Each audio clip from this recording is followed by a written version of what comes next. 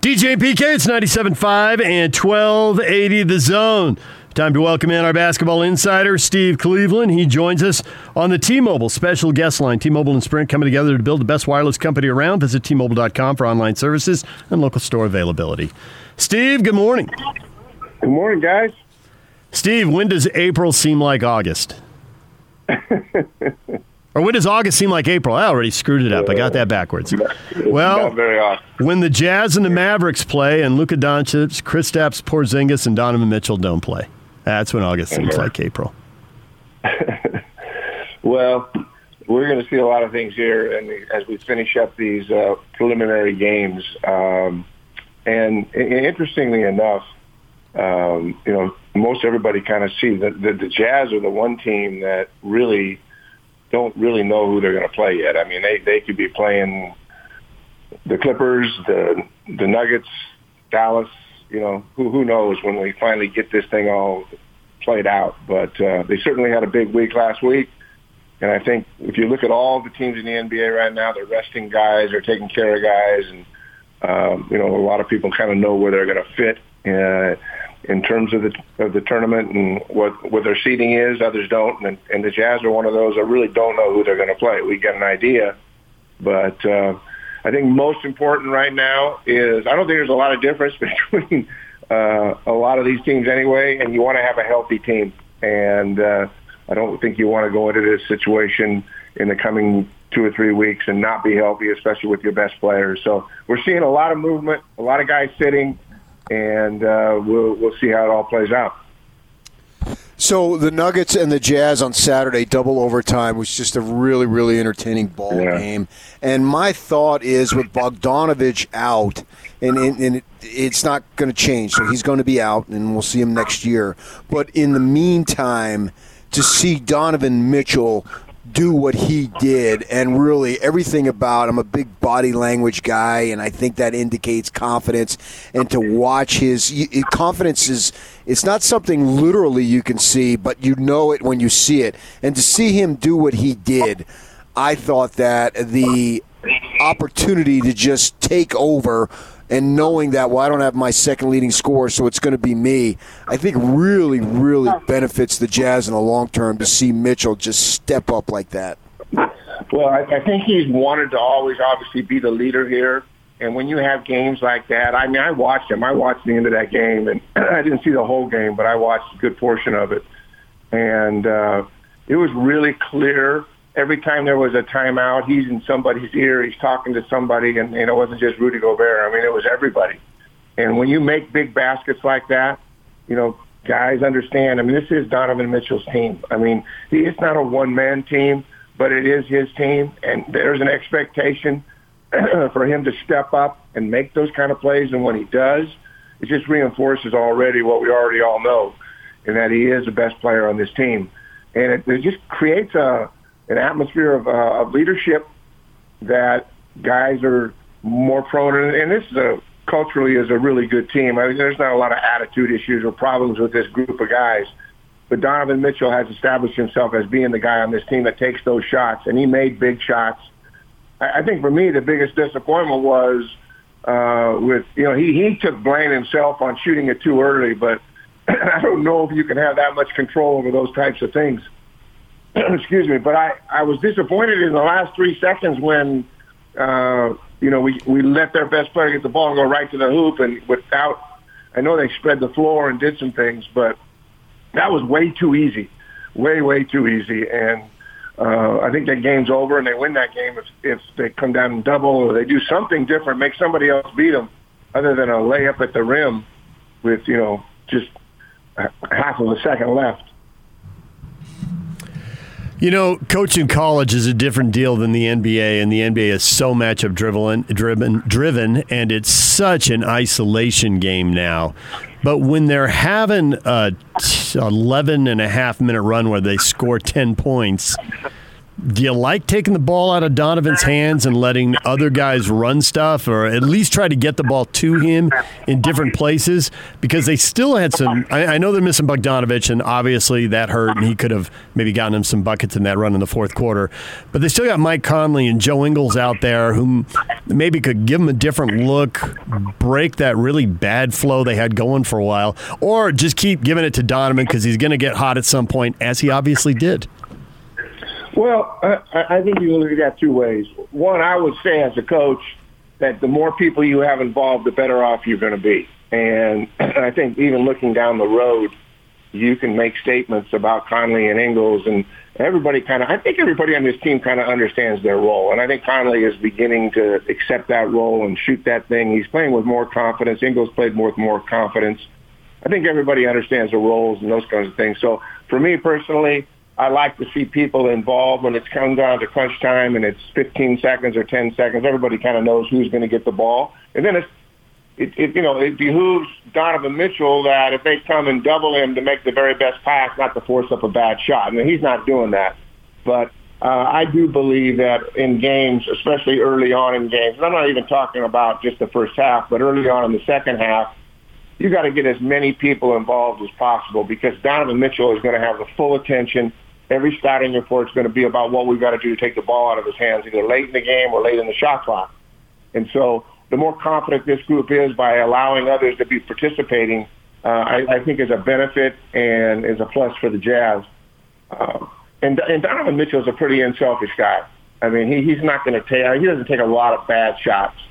But I think getting Ingles and Conley involved in the game early and in the middle and late is always a good thing.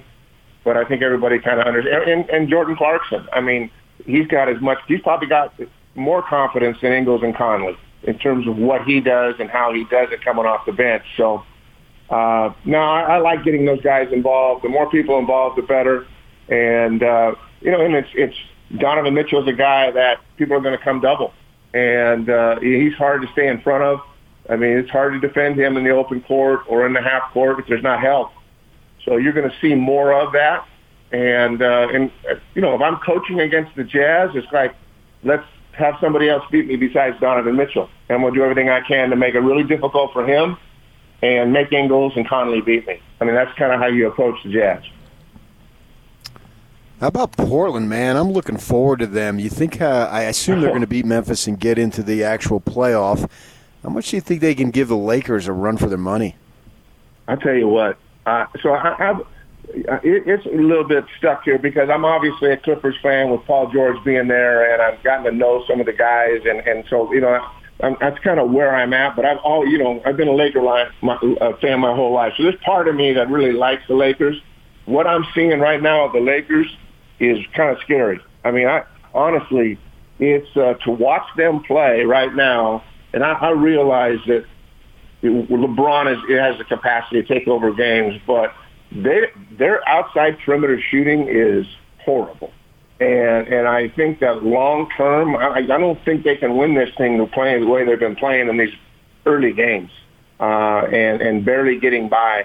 So if I'm Portland and I have a chance to play the Lakers where the Laker guards are really average, and I mean Deion Waiters and J.R. Smith, man, if they're waiting on those guys, they're in trouble.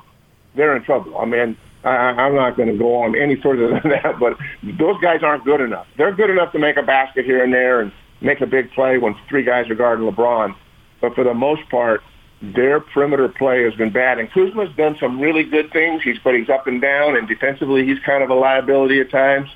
I'm telling you right now, it would not surprise me. I don't think it'll happen, but Portland's a team that has got to be really scary for the Lakers because they've got size now. They're healthy, and it looks like Damian Lillard is playing with a lot more confidence here in the last couple of days. So that's going to be an interesting matchup, and I know the world will see that as the Lakers are going to.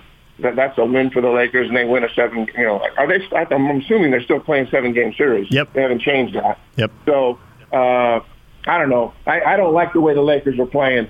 And part of that's just a personal bias because I have my expectations of that team is more than it is, but their guard play is dysfunctional.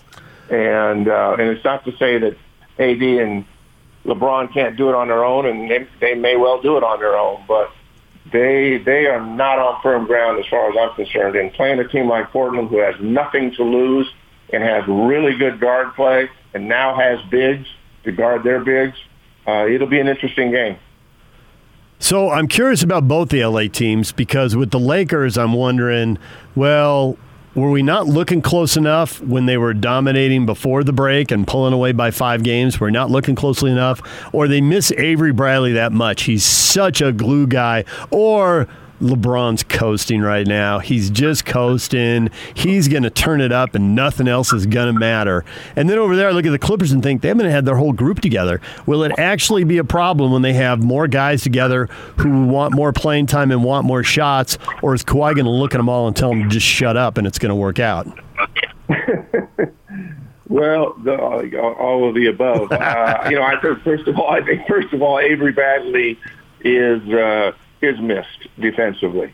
And, there was a time when J.R. Smith was a pretty good defender, but defensively they do miss him and they miss his experience. So, yes, I do believe it.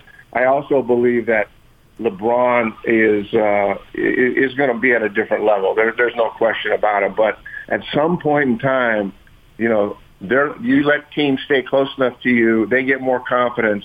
And I just don't see a group of guys that has shot the ball consistently from the three that can play good teams. Now, with the Clippers, I think the biggest issue there is, they just haven't been together. I still believe if they're healthy and together that they defend and can score. And certainly you've got firepower there. I think it's a situation right now, too, with the Clippers. Getting Harrell in, getting him back is huge, man. I mean, he defends, he can rebound. He's a glue guy, and he can go for 20 a night. And so not having him, Patrick Beverley, he's been in and out of the lineup for injuries and a variety of other things. But at the end of the day, he doesn't have as much of an impact on a game as the big fella does inside and what he can do. So if they can get him back, and it looks like he's there and he's got a quarantine for 3 or 4 days, I still believe that they're the team to beat. But you're right. Not having been together and not having that chemistry, who knows? And the uniqueness about this thing, too, is with no home court advantage, really, somebody gets hurt, it can be way more devastating. I mean, you're up 3-2 and you're trying to close this thing out and your best player's not playing, and you're the quote-unquote the home team, but playing on a neutral court, there isn't that advantage like there is in the past, where you might be able to get by without a good player because of the fans and the environment and that, and everybody gets pumped up. But there's not a lot of energy in that building. And so it's going to be hard to create when good players aren't playing. What do you think of these college kids trying to, in a sense, exert some leverage here and trying to make some demands in the conferences? And now we're talking about not even playing the sports. It seems like it's very complicated. Yeah, you know what? I understand that everyone has the right to voice their opinion. And when especially when things aren't right, and you both know that things aren't perfect in the NC2A, all right. And I think with all that's gone on in our country, the door's been wide open now to express any grievance, to express any kind of discrimination of any type at any level. And I think that the NBA, has done a good job in terms of their message. It's very clear. They made it very clear that this was going to be a time when they could share their feelings and the things that have gone on. I'm concerned a little bit about the process and if we don't get don't meet our demands, then we're not going to play. We're not going to be a part of this. Where is the sitting down and negotiating and having conversations, and maybe they are now, but it almost seems reactionary. We're going to jump on the bandwagon of all of this other that's going on in our country, when in fact it's like, let's take a step back here. We already have a pandemic which is driving everybody crazy. Okay, our world is upside down as we know it in sports. And I think people are taking advantage of this and in a situation, in a circumstance where they're entitled to a perspective. I'm not saying the student athletes are compensated necessarily correctly or always treated well or all of those kinds of things, the things that they're looking for. But I'm not sure that with all that we got going on that in that platform, and I think they do have leverage because there's a big question mark right now whether or not college football is even going to happen or college basketball or anything else. So, I mean, it feels a little bit like piling on, even though I would say this, that there are some legitimate concerns, and I think they need to be addressed and talked about. But throwing it all on the top of everything else that's going on is like the timing doesn't seem great. But they may feel like they've got the leverage. They're going to walk away from it. And I think what ends up happening, at the end of the day, those student athletes, there'll be some regret when they don't have a chance to play. It hinders their opportunities to play at the next level. And there's a lot more negative that comes out from it right now with everything else that's going on. I know that all the attention's there, so they figure, hey, we got everybody's ear right now. Let's file every grievance and every inappropriate thing that's ever happened in NC2A sports, and let's change this thing right now.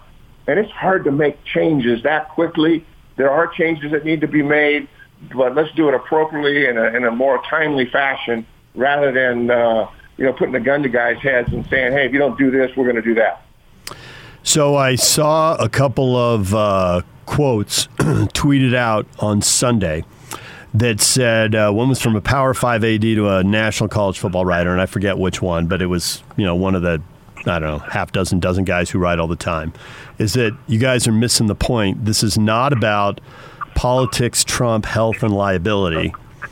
This is about the entire college model being threatened by this group of Pac-12 athletes, and they're going to shut it down and regroup because they don't have a strategy to deal with it. And I guess the thinking there would be, and it's a text, so you don't get everything into it. It's a text that becomes a tweet, right? So, but it's kind of like, hey, we're already up against the wall on these health issues. We got people, our regents, our faculty who think we should be playing and some who think we should, and we're in the middle of it. Now we're getting this. If we shut it down for a year, 25% of these kids are gone, and then another 25% of them will be like, ooh, I already missed 1 year, I don't want to miss 2. We'll have the upper hand again. You buy that? Right. Well, here's the deal. That may be their thinking, but what you said prior to that is the idea that, you start playing with fire here, you be careful how it impacts. Is there NC2A reform needed? Yes. And there are lots of things that can be addressed, and I don't have any issue with them bringing these things up. I have an issue with leverage, and we're not going to come, and we're not going to come to the party, and we're not going to do this, and we're not going to do that.